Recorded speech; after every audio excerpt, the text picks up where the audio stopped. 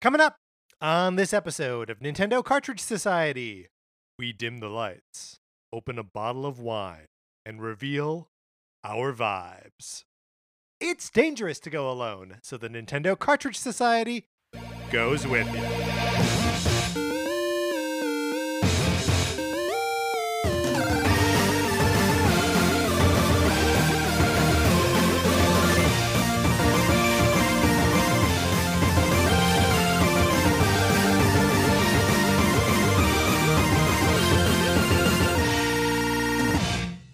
Welcome to Nintendo Cartridge Society. My name is Patrick Ellers, and I am joined, as I am always joined, by my co-host, Mark Mitchell. We've got a good show for you today. We are going to be talking about the news from the week, including a new Switch Lite that has been announced, and the next game from the creators of Celeste.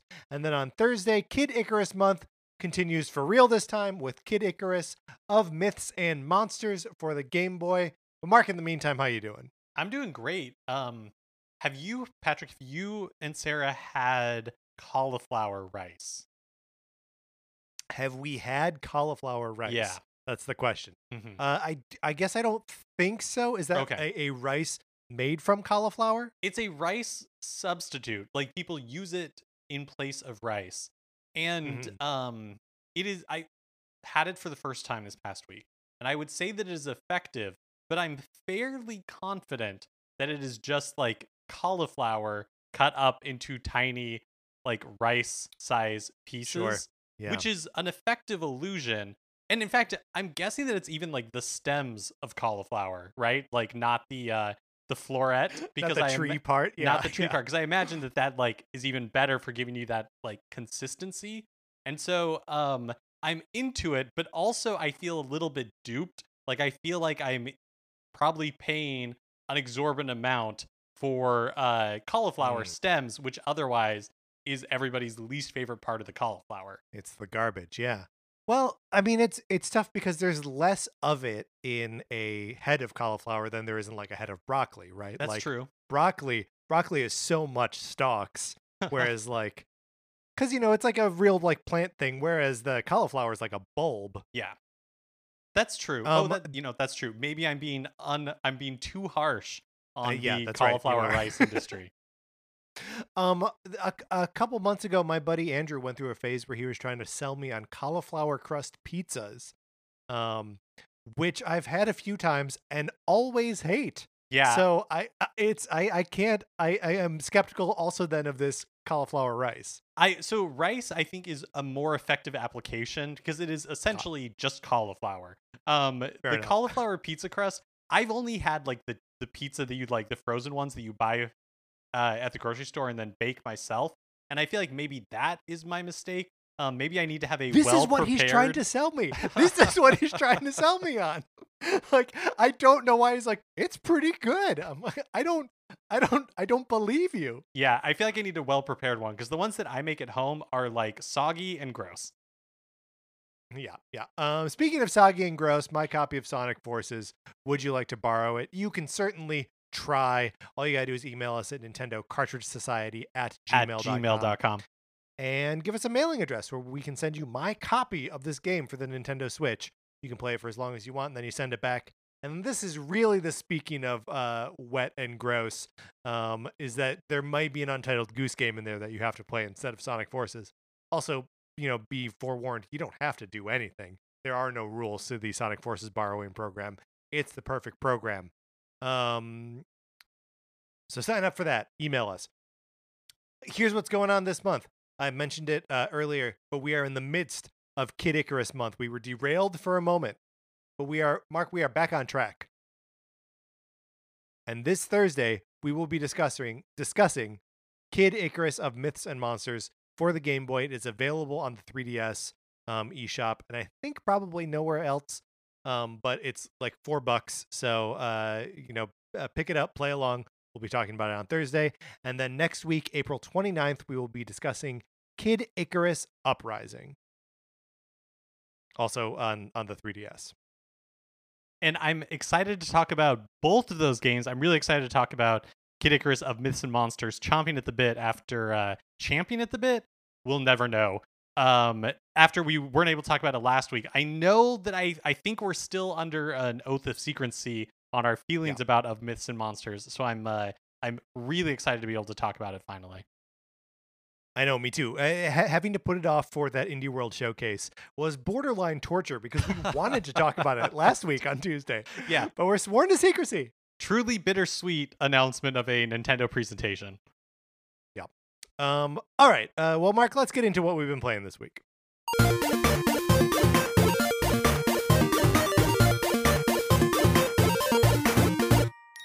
Okay, so I think obviously we have both been playing Kid Icarus Uprising, but I think we are similarly sworn to secrecy on our experience with that. Although I would like to know, how are you playing it? Are you using any physical props to help you play? I'm not, because I don't have I don't have like any physical props that would really help me in playing it, and I've got to say that makes it challenging sometimes. You should get a prop. Because the way you have to like hold the 3DS in order to play this game is it's just really challenging. And which is, that's not a new observation, but like I had heard it, but I never tried to play the game myself before, and now trying to play it, I get the criticism. I 100% get it. Yeah, and your 3DS is an XL, right? It is, yeah. It's the original Nintendo 3DS XL. Which, and like I think most of what makes it tough is that you have to hold the thing with one hand. Yeah. And really just like hold on to the left side of it. So even though it's not a heavy machine, it's cumbersome.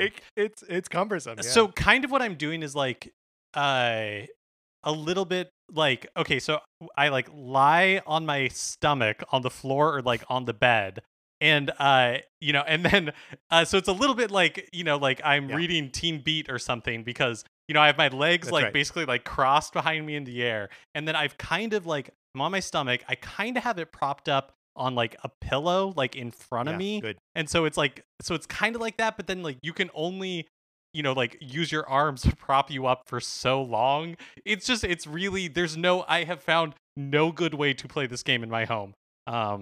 But still making my way through it, albeit slowly. And of course, there will be a full-fledged discussion about it next week, Thursday. One thing I did just want to interject with about it, or like a question.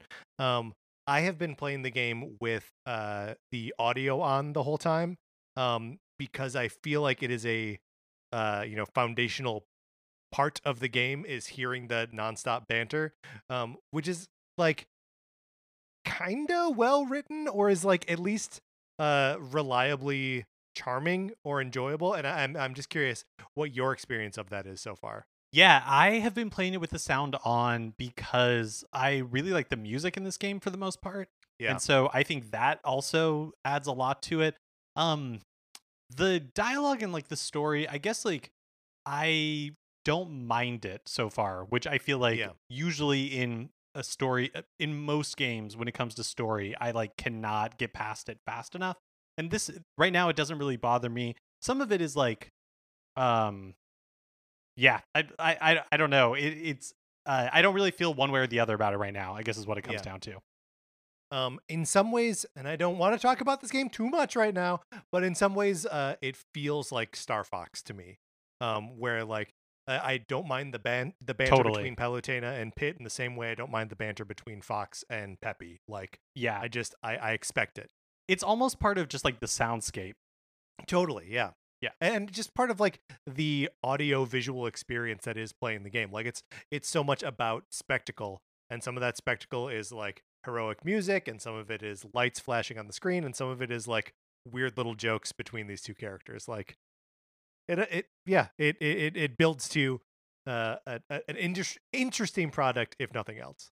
But again, we're not talking about that today. That's right. We are sworn to secrecy for 2 more weeks. Oh, I've also been playing Pac-Man 99, putting a little bit more time into it. So I think when we talked about it the first time, I said I was having a blast, but did not really understand the function of like some of the tools, some of the options. And so I actually, there was a Reddit post that somebody wrote being like, hey, this is basically what everything does in like how the mechanics of the game work. And so I read it, and so I understand more, like when I'm choosing between speed or strong or trail, like that kind of stuff, what it is doing. But I have found that for me, Pac-Man 99 is like an interesting one of these like 99 type games, because I feel like more than any of the other ones, my experience has been that I play it as like a single player game. Because I know that you're affecting what is happening on other people's screens, and they are affecting what's happening on your screen, but it doesn't really feel that way in the same way to me that it does in like Tetris 99 or especially Mario 35. And so when I'm trying to focus on like the strategy of it, like switching between speed and strength and like all that kind of stuff, I feel like that I do worse because I'm paying less attention to like the obstacles appearing on the screen. Yeah, and like I feel the exact same way, where in like either Mario 35 or Tetris 99, that I'm sort of like aware of how and when I'm being attacked by other players. And in Pac-Man, I just assume that as we get later, there will be more obstacles, and like that's it. I just like I've never played the game in a way where that doesn't happen, or where I'm able to like beat back the red Pac-Mans or whatever. So yeah, I'm with you on that, where like I basically play it like a single player game. There is also it's good to know that there's a Reddit post. Game Explain also has a nice quick video of like what each of the options are, and what they actually do for like speed versus attack, and then what the different targeting options mean. Because the other thing I learned, which I did not realize, is like, oh, if you clear a board of pellets entirely, you level up in speed. Yeah, and so that was I told you this last week. Oh, did you? I sort of misunderstood it though, because I said that you get the level up in speed if you're set to speed. I didn't realize that setting yourself to speed means you go faster when you get a power pellet. Yes, right. Yeah. So lots of like little intricacies to the game that I will probably never understand, but I am still enjoying my time with it. I also, I picked up the Ask Iwata book that came out last week. And I said on the show before that, like, I didn't entirely understand what I was getting. And what it turns out that I was getting is a business book / a retrospective on Iwata's life. And it's really short. Like, it's not a very long book. And so you can make your way through it pretty easily. But I think it's a fairly effective mix of like anecdotes from his life and kind of understanding where he came from. Like in the first chapter, you learn about his time at HAL Laboratory and how he was made president of HAL very quickly and when he took over the company, it had an enormous amount of debt, and so him having to like work through that it's really interesting, but also kind of leans heavily on the business nuggets, or maybe not. Maybe you could just like you just extract that stuff if you're looking for it. But I would recommend it. I bought it at whatever price it was like initially announced at. I saw that last week it like dropped on Amazon to like $11, and I definitely think kind of at whatever price, if you are interested in Satoru Iwata and his life, it's really illuminating, and it makes me appreciate. I've always admired him, and like I think that he's responsible for a lot of joy in my life through his work at Nintendo, but it made me appreciate his life like just holistically, and so I do recommend it. That's great. I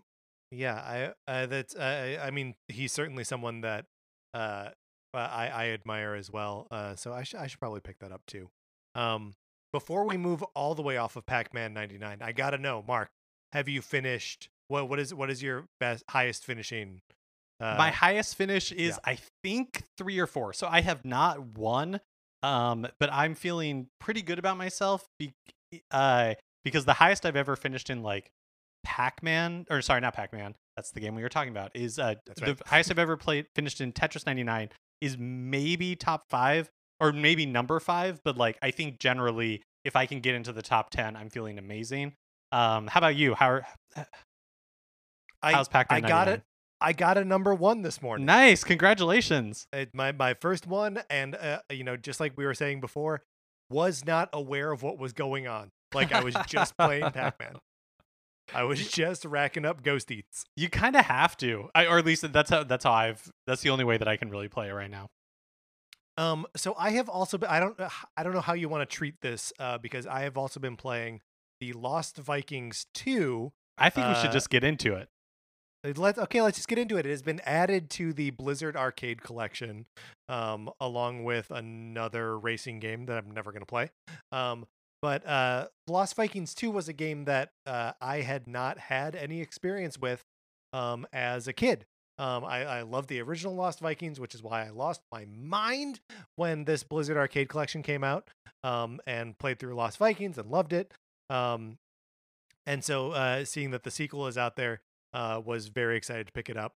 I think it's better than the first. I think like a lot of the fat has been trimmed. The levels are a lot more smartly designed.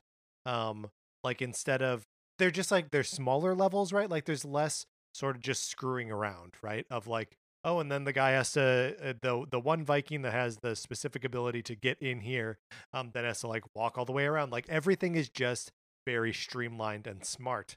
And also everyone has like a little bit of an extra ability. The Vikings are turned into like cyborg Vikings early on in this game, which gives them weirder powers. But also every now and then one of them will be missing from a level. So you just have to go through it with just 2 Vikings.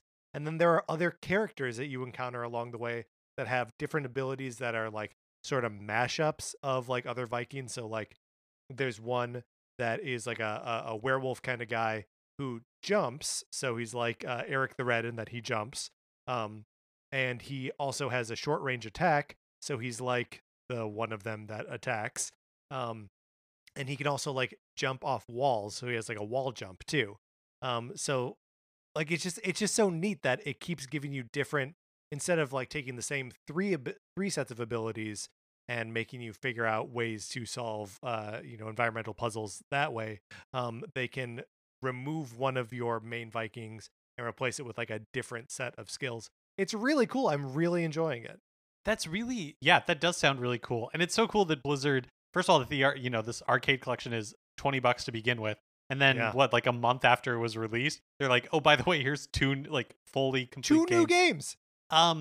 So one thing that when you're describing Lost Vikings, like I've never played this game before, and it sounds so much like a cool idea, but one that I'm surprised was an arcade game. And one of the things that I associate with none of these are. Got it. Because Blackthorn isn't either. I don't know why it's called an arcade collection. Okay. All right. Yeah. That makes sense. Because when you're describing these games, I'm like, but arcades are all about like cheap deaths, so you can have to like put quarters in. Right. And I was trying to like reconcile that with this like platforming that sounds like really involved. And so okay, that is great to know. Confusing that it's part of the Blizzard Arcade collection, but when they're giving away games for free, you can't ask too many questions. Yeah. There is a like making of documentary for like each of the 3 games that came with it in the first place. I haven't checked to see if there's any of the like special feature stuff associated with the 2 new games. But there is a featurette about like the studio as they were making Lost Vikings, and one of the things, like one of the inspirations that they keep going back to is Lemmings. So it's like a puzzle platformer with lemmings as part of its DNA, and like that totally comes through and is like absolutely why I like that game as much as I do. Yeah, that does make a lot of sense. Like even when you're describing how Lost Vikings plays, like that, that's really cool. It's such a cool game. I love it so much. All right, that's what we've been playing this week. Let's get into the new releases and what we might be playing next week. So before we get into this week's new releases, I wanted to talk about The Longing, which is a game that we discussed after its reveal in the Indie World Showcase. And this is the one where you play as like a little troll type thing, a shade, I think you're called. And you are basically you wait 400 days for the Earth King to revive. And what you do in those 400 days, 400 real world days, is kind of like up to you. And at the time I was like, this sounds crazy. It sounds kind of cool, but I don't understand it at all. And so I did the thing that I rarely do, and I actually did the research on this game. So I feel responsible to share that with people Please. Who may not know. And so basically, it is 400 real time, 400 days in real time. But what that means is that you can, like, even when the game is off, the timer still runs. So you could theoretically like buy it, turn it, like start it, and then leave it for 400 days and come back and see what happens. That makes sense. That explains why in the showcase they said you don't have to play this game. You don't have to actually play the game to see the end. That makes sense. I couldn't wrap my head around that during the showcase. Yeah, you just have to remember to come back. Like the whole the more I read about it, the more like intrigued I am. Like the point of this game does not seem like it is, to be necessarily like fun to play. It's almost like a ant farm in a sense, or it's like coming to terms with like delayed gratification and just waiting. Like you will wait. The game will tell you. I'm basing this on like reviews and impressions that I read when looking for more information. But like the game will tell you that in 2 weeks this stalactite is going to fall, and once it does, you will have like access to more spaces. Your little shade just kind of like shuffles around really slowly, but you can do things like decorate his like home. And when you do, it like anytime he's in the home, it like shaves seconds quickly off of the total time. Or there's like a little coal that if you can keep it lit, as long as it's lit, it's shaving seconds off. Apparently, based on like people who have played the game and spent a lot of time exploring it, it is possible to escape. But there's lots of like caves and things for you to explore.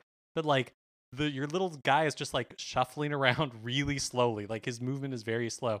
It's again, I am fascinated by this game. Like I think it's such an interesting idea. I think I'm gonna check it out. Do it, like, man. Yeah, do it. Yeah, I'm into it. Really interested by this. It came out on so it came out on PC like last March, I think. And so people, I guess, pretty soon, if they haven't already, will have hit the like 400 days. But apparently there's like a mechanic in the PC one where if you try to mess with your like computer's clock, it basically just like ends the game essentially. So I think there's no real good way to cheat it. I don't know. I think it's pretty cool. Yeah, don't cheat it. There was one of my rules for Sarah with Animal Crossing was when she started playing, I was like, okay, we have two rules on the island. One is we have a hamster named Apple, and I planted apple trees outside of her house. You cannot take Apple's apples. You can't do it. That's rule number 1. Rule number 2, no time traveling. That's it. Oh, I did see that people on my friends list, a few people on my friends list had checked out The Longing. So if you are one of those people and you are listening to this show, I would love to hear your impressions of us. You can send those in to us and we'll read them on the show. Cool. Okay, moving on to new releases for this week.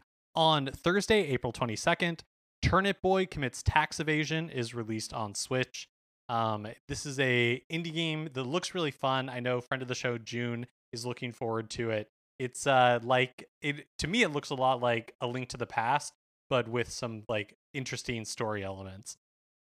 And is this based on the Yoshi commits tax fraud meme? I don't know. Maybe. Because there's this whole thing of like Yoshi doesn't pay taxes. Right.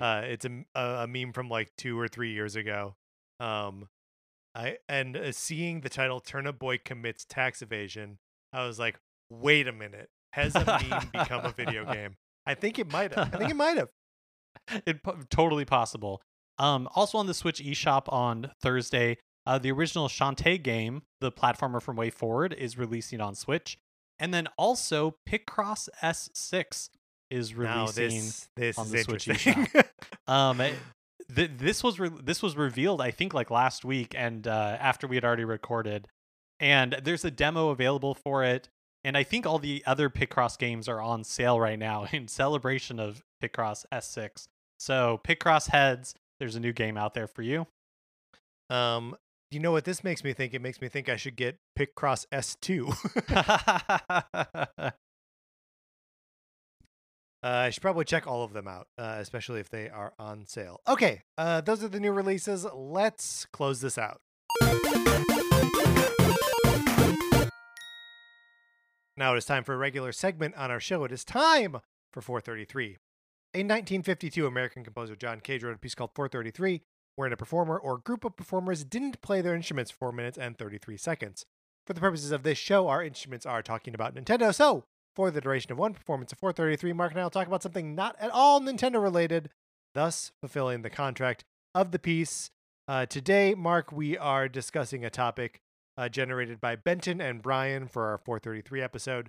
They wanted us to talk about tech from the 2015 of Back to the Future 2 that we're disappointed we still don't have yet in 2021.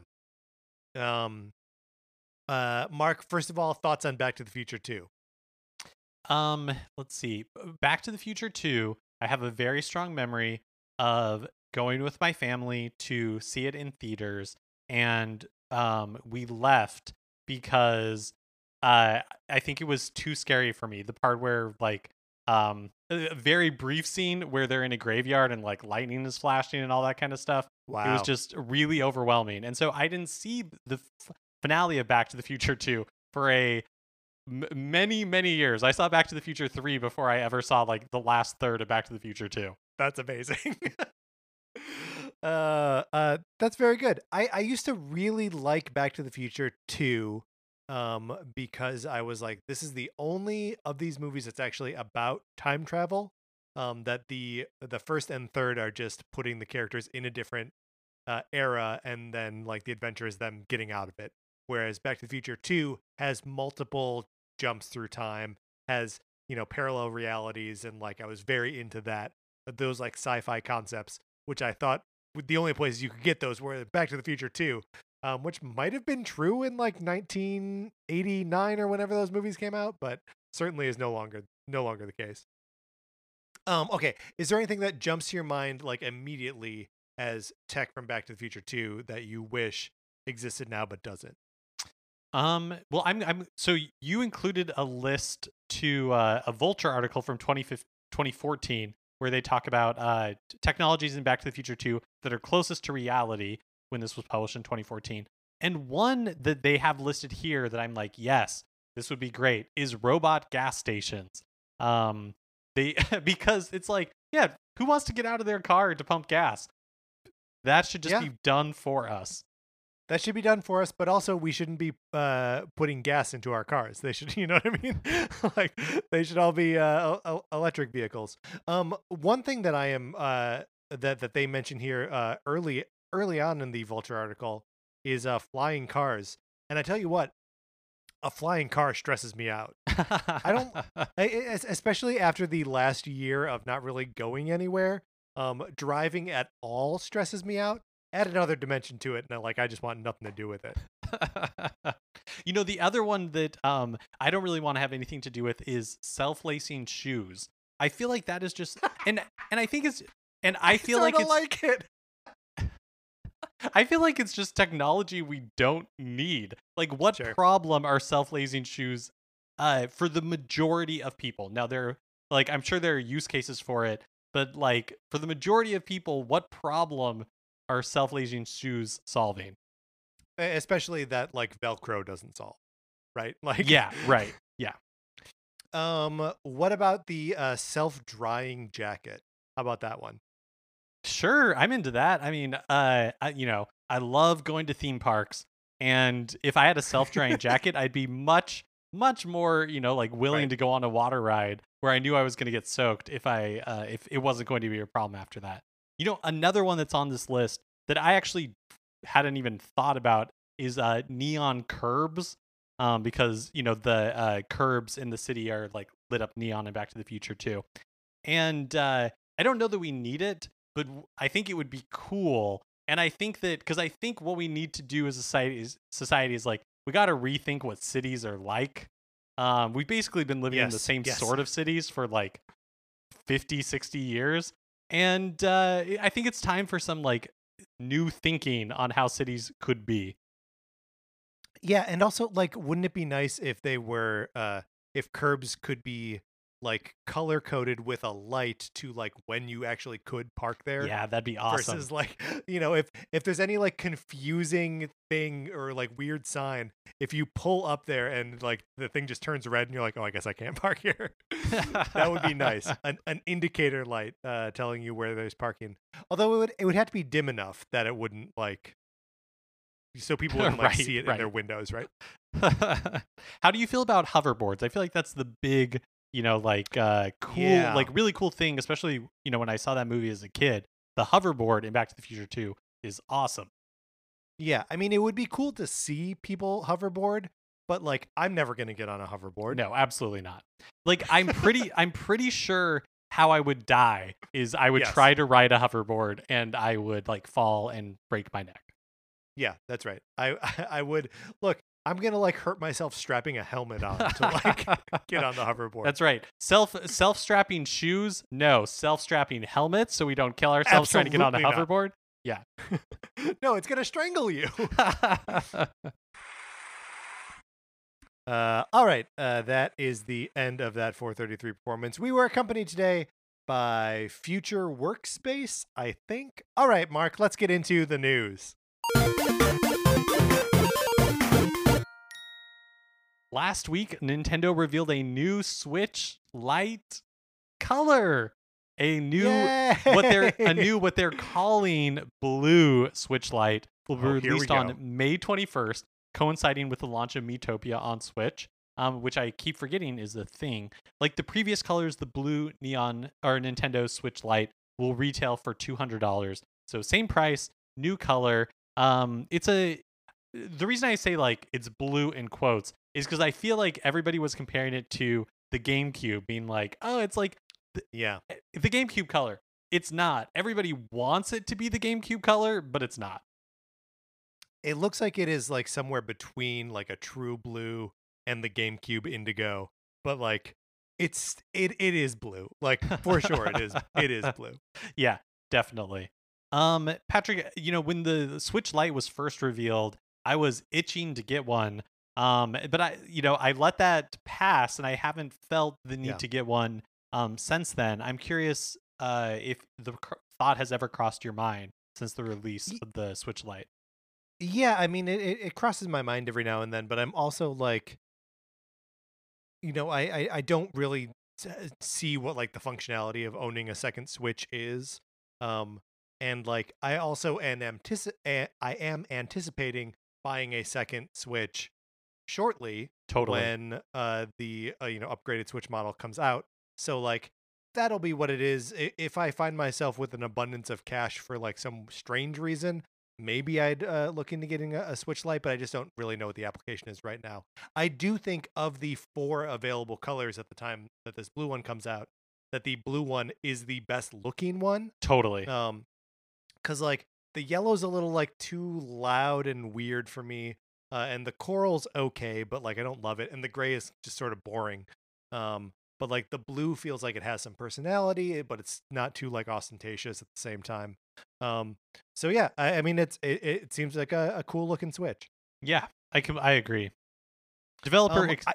Hold on, I want to stay on it for a second because I think it's so weird that they are timing this with the release of Miitopia. Yeah, like, it doesn't make any sense. Like what are they doing? I mean, I guess it's not a bad time to release it. I don't see like it doesn't seem like there's any like synergy between the two. Yeah, that's right. Well, and also it just like not only is there no like synergy between the two, but it's just like in what world is Miitopia a driver of units for anything? Right. It's just confusing to me. Why put this out at the end of April with Pokemon Snap? Like that's what you want to do. Yeah. Developer Extremely OK Games, which are the creators of Celeste, have announced their next game, which is a 2D explore action game, or that's what they're calling it, titled Earthblade. And instead of dropping like a traditional trailer or anything, they premiered the game with a vibe reveal consisting of poster artwork and a new music track from composer Lena Raine. And they're saying right now, like, they have no idea when this game is going to release. And they're expecting it to be a long time from now. But I've got to say, I personally am very into the idea of a vibe reveal. Let me know, like, the mood you want me to experience that I should be, like, expecting. And I thought that was, like, a really cool way to reveal their game. Yeah, arguably better than a trailer, right? Like, totally. Let me know what I'm going to feel. Let me know what the aesthetic is. Play some music at me. Like, that's what I want. Yeah. Like, I'm imagining, like, if Breath of the Wild 2, like, sure, like, the trailer is awesome and everything, but what if they were just like, look, we are developing a sequel to Breath of the Wild, and instead of a traditional gameplay trailer, for, like, the next, like, 2 minutes, we're just doing this weird, like, sight and sound, like, light show that is just we just want you to, like, feel what this game is going to be like rather than see it. Ooh, I'm so into that. Arguably, that's what the Breath of the Wild 2 teaser trailer was, right? Like, we just saw some, like, subterranean stuff. We saw Link and Zelda together. We have no information about that game, but we think we know what it feels like, right? Yeah, that's true. That's a good point. But I'm like, I want it real abstract, I want it to be abstract, like, baby. Yeah, I want it to be like a Pink Floyd, like, laser show where I'm just like, I don't know what's going on, but I'm feeling everything. We're going to the planetarium and getting high. To watch that. Look, that would be an E3 to remember. So 2D exploration, is that like a Secret of Mana, like, or like, what does that read to you? Yeah, I don't know. The name Earthblade makes me feel like it's going to be like exploration in, like, where it's like deep earth, like you are like going like into a place, like you're trying, like it's about like discovery is kind of what I take away from the mood.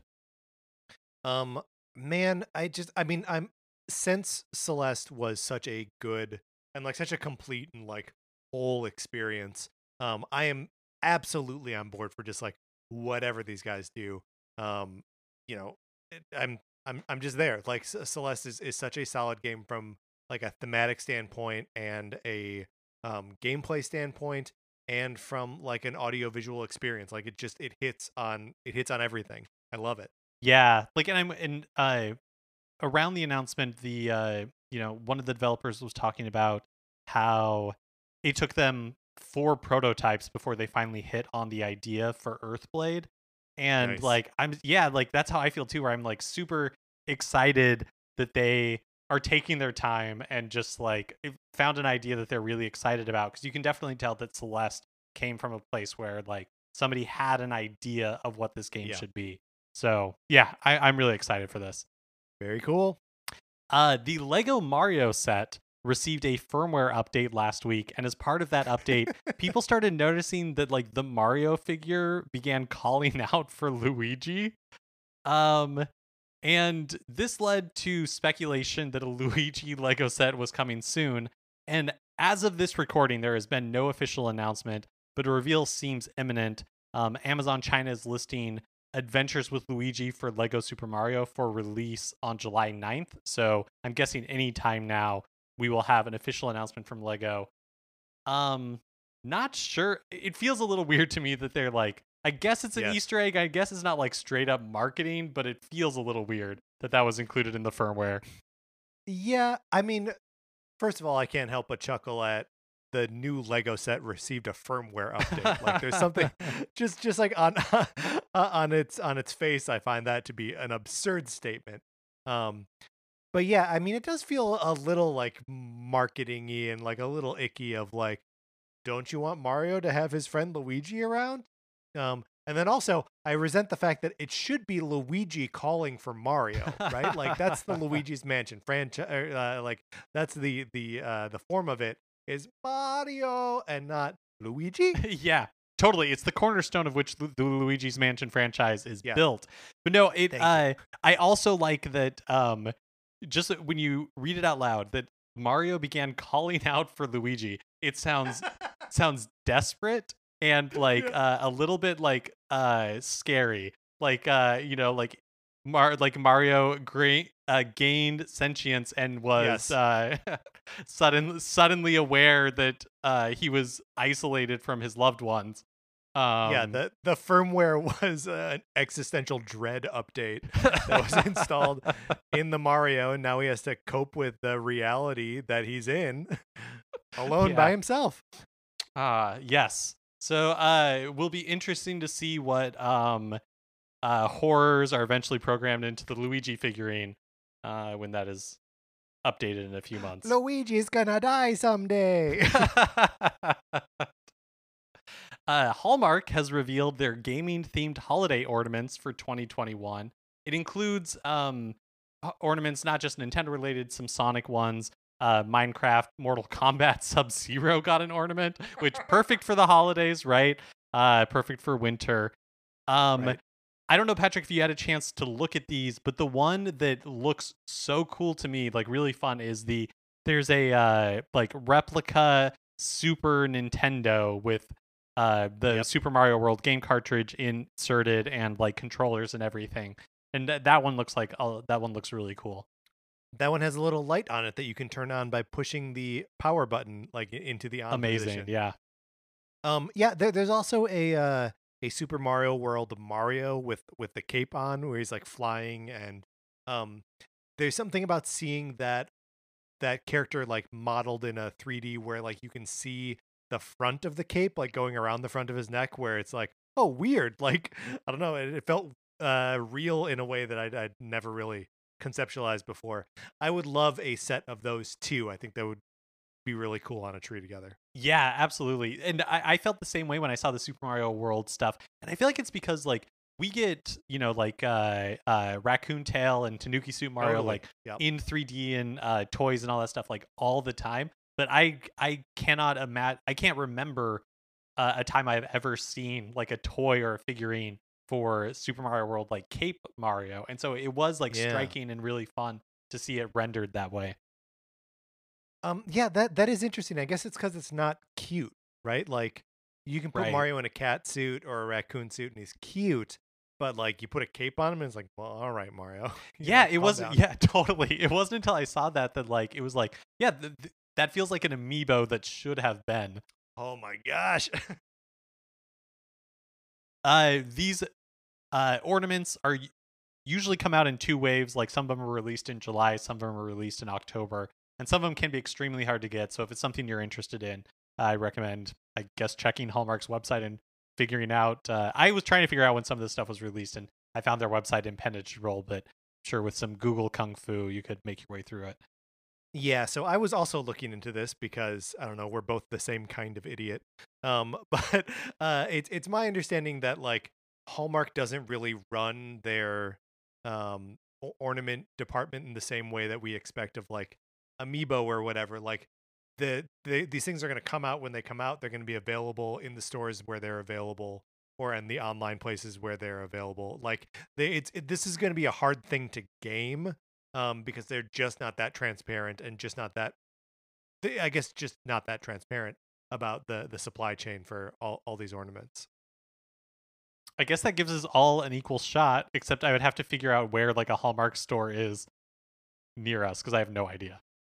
Or you're gonna bookmark it on like good point. It just I don't know. I mean, and you know what? They'll all be on eBay. So Patrick talked about this a little bit in what we've been playing when he talked about Lost Vikings 2, but the Blizzard Arcade Collection received a major free update last week. In addition to Lost Vikings 2 and RPM Racing, it also added a design documents gallery to the museum and a streamer mode for Rock and Roll Racing. And also for Rock and Roll Racing, a 4-player local multiplayer that lets you stream your gameplay with MIDI versions of the songs while still preserving the game's sound. I guess that wasn't something that you could previously do. Right, and what that is, and like that is related to the streamer mode, is that the music that is in Rock and Roll Racing will get you a trademark strike if you are streaming it on Got Twitch, it. and will demonetize your video. However, because it's all like real rock and roll music. However, the MIDI Oh, versions of them got it. are not the actual songs; they're not the actual recordings. So you can play those games and put them up on YouTube and whatever, and not have to worry about that being demonetized or whatever. Okay, got it. That makes a ton of sense. The NPD Group has released U.S. video games. Which actually, sorry, I want to go back to that for just 1 second. I'm sorry, I keep drawing you back into it. I think this is smart, and something that other games should be doing. Like I know it's an issue with the Tony Hawk Pro Skater remakes, that like it's still the original licensed tracks for a lot of those games, for a lot of those songs, which makes it an unstreamable game. And you know, it's while streaming isn't something that like you and I really get into. I think it's smart for companies to be anticipating that sort of thing. I think so too, and this is such a creative way to solve that problem. It's not like they just like pull the music out to provide like MIDI versions of the song that won't get copyright struck. Yeah, I agree. I think it's a great idea. The NPD Group has released U.S. video game sales data for March. Switch was the best-selling hardware by units and dollars again for the month. Monster Hunter Rise was the number 2 game for the month. And Mario Kart 8, when you combine the Switch and Wii U SKUs, is now the best-selling racing game of all time. Pretty impressive. Pretty impressive. I think that Mario Kart Wii was the previous best-selling, and probably still is the best-selling if you separate like the Wii U sales of Mario Kart 8 and the Switch sales of Mario Kart 8 Deluxe. I personally kind of think it's weird to treat them as one game. Like, I know that the tracks are the same, but it feels like, with like the ability to have 2 items and like all that kind of stuff. I don't know why. To me, that like feels like it'd be like counting Tropical Freeze and Tropical Freeze. I can't remember what the Switch edition is called, but maybe just Deluxe. I think it's just called Tropical Freeze. I don't even think they was it the Funky Kong edition? I can't remember. Funky edition. I can't remember. There was a funky mode. Yeah. But I mean, like, I think for sales purposes, all versions of Street Fighter 2 are considered the same game, which is not accurate to the way they play or the way they feel, especially from people like inside the Street Fighter community. So yeah, I guess if you're still calling it Mario Kart 8, like if it's a numbered entry and just like it's still 8, it's just like the deluxe version. I get it makes sense. Yeah, that's a good point. I think like for Resident Evil games, Capcom, when they release sales numbers for like the entire franchise, it's combined editions. For the most part, for like Resident Evil 4 and 6 and all that kind of stuff. So yeah, fair point. I had a question about Monster Hunter Rise being the number 2 game of the month, which is already an impressive showing for a Monster Hunter game on Switch. That's without digital sales, right? So I actually think Monster Hunter Rise 2 or Monster Hunter Rise is with digital sales because it's published by Capcom, and I believe that they include digital sales. Yeah. That makes sense. Back in January, longtime Nintendo employee Takeya Imamura retired after 32 years at the company and is now a professor at the International Professional University of Technology in Osaka. Imamura worked on heavy-hitting franchises such as The Legend of Zelda, Smash Brothers, Star Fox, F-Zero, and he was the designer of Tingle. You might remember we talked about his retirement back in January when he announced it. But IGN just recently published a retrospective interview with Imamura, and it's really, really good. I'll link to it in the show notes. We'll make sure to link to it in the show notes because everybody should go read it. But I just want to go over some highlights from it. Great. So Imamura didn't intend to make games.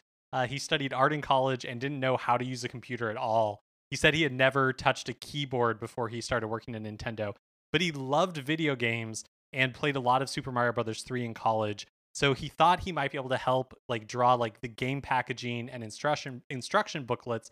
So he wrote the address in the Super Mario Brothers booklet to Nintendo inquiring about a job. Amazing. And after he was hired during new employee orientation, Miyamoto like popped in on the new hires and told them that they'd be working on Super Metroid. So that's how Imamura learned that he was hired to make games. It was just like, oh, okay, like I am now a game creator. God, that's so cool. I love like that, and especially that Miyamoto is the one telling him this. Like, oh, by the way, you're making Metroid, because he also comes from like an art background, like from a cartooning background, and it's just interesting to. I mean, I guess in a world before a video game industry, where do people who make the games come from? And I guess in one sense, it makes sense that like the computer programmers would be those people. But it's like, oh, maybe it's also just like the artists and weirdos that like want to make stuff. Totally. And speaking of the artists and weirdos, Imamura is the creator of Tingle, our beloved character from The Legend of Zelda. And we have him to thank for the generous helping of Tingle that we get in The Legend of Zelda Wind Waker. Like Tingle Tuner, Tingle has an island in the game, etc. Imamura was involved with Wind Waker during the planning phase before having to focus more of his time on Star Fox Adventures, working with Rare. Yeah. But so in the interview, he like laughingly says like, "You have me to thank for so much Tingle in Wind Waker." And obviously, we are big Tingle fans here. It's crazy to me that they haven't revisited like having Tingle be an integral part of your adventure since then, right? Like, he's a big meaningful part of Majora's Mask, an even more meaningful part of Wind Waker, and then we just sort of like drift away. Yeah, totally. I mean, I think that Nintendo. I mean, honestly, the world has changed a lot since Wind Waker, right? And Totally. like players in the like outside of Japan did not appreciate Tingle. Tingle was ahead of his time. And Right. I think the reaction to him from a lot of players in Wind Waker was really negative at the time. But I think the world is ready for more Tingle, and I would love to see Tingle get a new like dedicated game. That would be such a great like Zelda 35th anniversary. Like, hey, we're just gonna have this like weird downloadable like puzzle game that is hosted by Tingle. Like something like that, I would die for. I feel like the world is queer enough that like Tingle is ready for his moment in the spotlight in a way that just wasn't true when Wind Waker originally came out. Yeah, that is like 100% dead on. Like just the world just wasn't queer enough, just wasn't weird enough, and like we're there now. Like we want that sort of thing in our fandom, in our games. So bring on the Tingle. Finally, the quote about F-Zero from this interview that launched 1,000 articles. From IGN's retrospective, I'm just going to quote it directly. Quote, F-Zero GX, the GameCube game, was highly praised by media outlets and became a fan favorite title for many Nintendo fans. Imamura himself calls it the ultimate F-Zero. But after that, nearly 18 years have passed without a new entry in the series. Quote, of course, I've thought about it many times, but without a grand new idea, it's hard to bring it back, Imamura says, assuring IGN that his departure from Nintendo does not mean that the series is dead. I mean, if he called it the ultimate F-Zero, that is definitionally the last one. So there we go.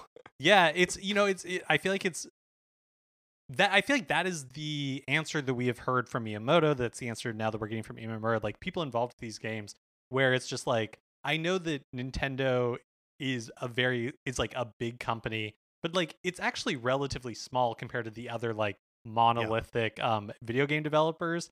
And I think it is a lot of like opportunity cost. It's like we could make another F-Zero, or we could have focused our attention on things that we feel like are more exciting and new. The one thing I would like to see, I mean, I'm personally like not the world's biggest F-Zero fan, but I do think it would be fun if they partnered with like a third party, which they've been doing more and more to like bring back some of these licenses. Yeah, totally. And like, weren't a lot of the F-Zero games also like co-developed by Sega anyway? Like I think this one, I believe this one was, Yeah. and then there's like an arcade one, I think, that was developed by Namco. But you're right. I mean, it's been a while since like, and maybe the actually, now that I'm saying this out loud, the Game Boy Advance one might have also been developed by a partner. But yes, to your point, I think that's definitely true. Yeah. So, yeah, it would be nice to see it come back in like whatever form. It's weird to read like that they without having what it was a grand new idea. When it's like, well, like Mario Kart keeps coming back without like a grand new idea, or like what was the grand new idea in like Mario Tennis Aces? Like just make a new one. Everyone would be happy with that. Yeah, I also feel like it's a generational thing a little bit. Like, Totally. I hate to. Everybody can take a shot because I'm about to bring up Star Wars in the episode. But we've talked about before where it's like, yeah, like George Lucas was with Star Wars for so long that he had no interest in repeating himself, right? He always wanted to use Star Wars to push technology or do new things. And so I can understand if you're like somebody who has been working on Metroid, somebody who's been working on these franchises. I guess Paper Mario is another great example of it. It's like a lot of those same people have been making Paper Mario games since the first one, so I can understand them not wanting to do it. But I do think if you gave a franchise like F-Zero, Sonic Mania is another great example of this, to people who grew up loving it, that they would be able to deliver that sort of like love letter to the franchise, that I can understand that people who have worked on it for 30 years are just like not that interested in providing. Well, and like also just from like an audience perspective, that if Nintendo isn't supporting their back catalog, outside of the games that appear in the NES Switch Online and the Super NES Switch Online, at all, like there's value in just making a new version of the older games, even if you're not making radical changes. Like even if you're just giving a 2021 version of the game. I was having a conversation with some friends this last week about the continuity in the first 2 decades of James Bond movies, right? In the Sean Connery, George Lazenby, Roger Moore era of these movies, and just being like, how is the continuity between these things so messed up? And it's like, well, if you're gonna see Doctor No in the theaters in 1963, and then like you know 2 years later, like you can't see Dr. No anywhere. Like there's nowhere for you to watch the movie. Tapes don't exist. VCRs don't exist. So like when Goldfinger comes out, you're just gonna go see Goldfinger because it's like the James Bond that's available to you. So like I feel like the same thing is true of F-Zero. There is what F-Zero game are you gonna play right now if you own a Switch? The original, and that's it? Yeah. Yeah, it is weird that they like, and this is a problem with games in general, that it's so hard to play old games because they're not like preserved and continually put on like new platforms very consistently outside of the heavy hitters.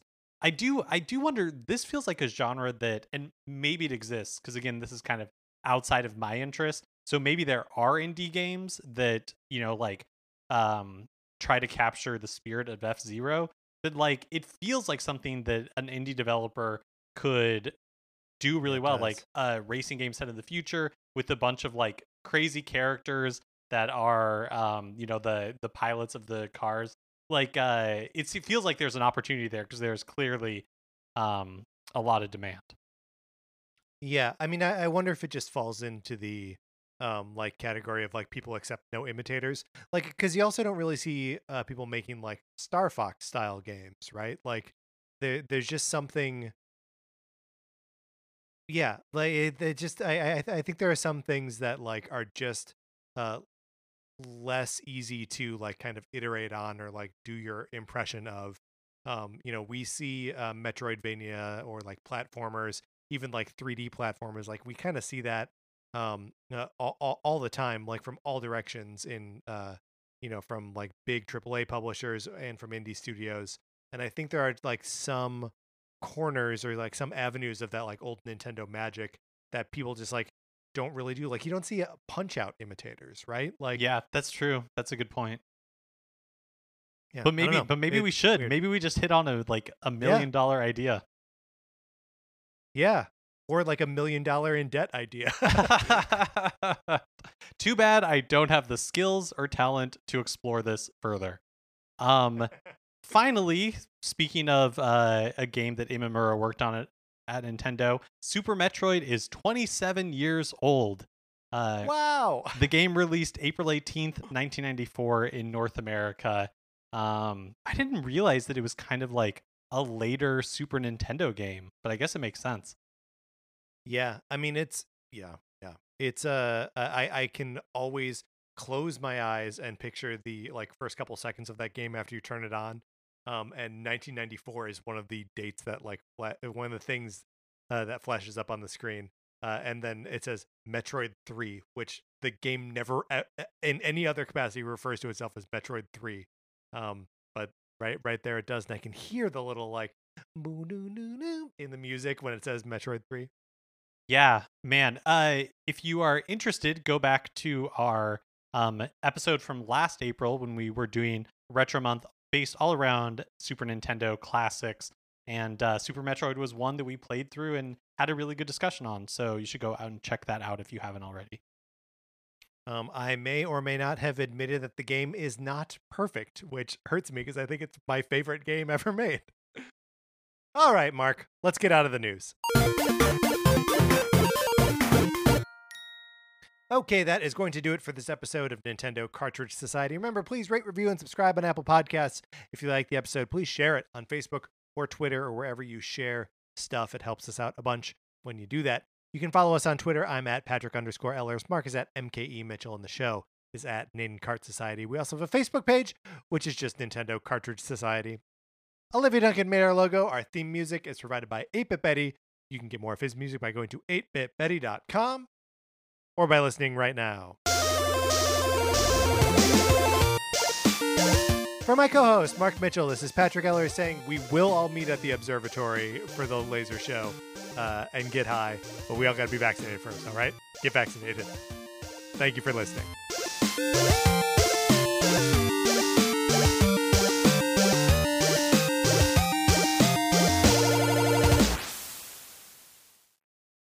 Hey, Oscar, Rachel, do you like Disney movies? Yeah! Have you seen all of them? Yeah, we saw all the Disney animated movies. And we saw all the Pixar animated movies, too. How about the DComs? What? The Disney Channel original movies. You should listen to our podcast, Inside the Disney Vault, because we are watching all of them in chronological order. Yeah, and we do fun segments, like we cast each other. That's right, and my favorite segment, Zaddy Watch, where we rank every single DCOM daddy. Ooh, you can listen to all this fun stuff on our podcast, Inside the Disney Vault on Campfire Media, wherever you listen to podcasts. All right, guys, let's get back in the vault. It's cold out here.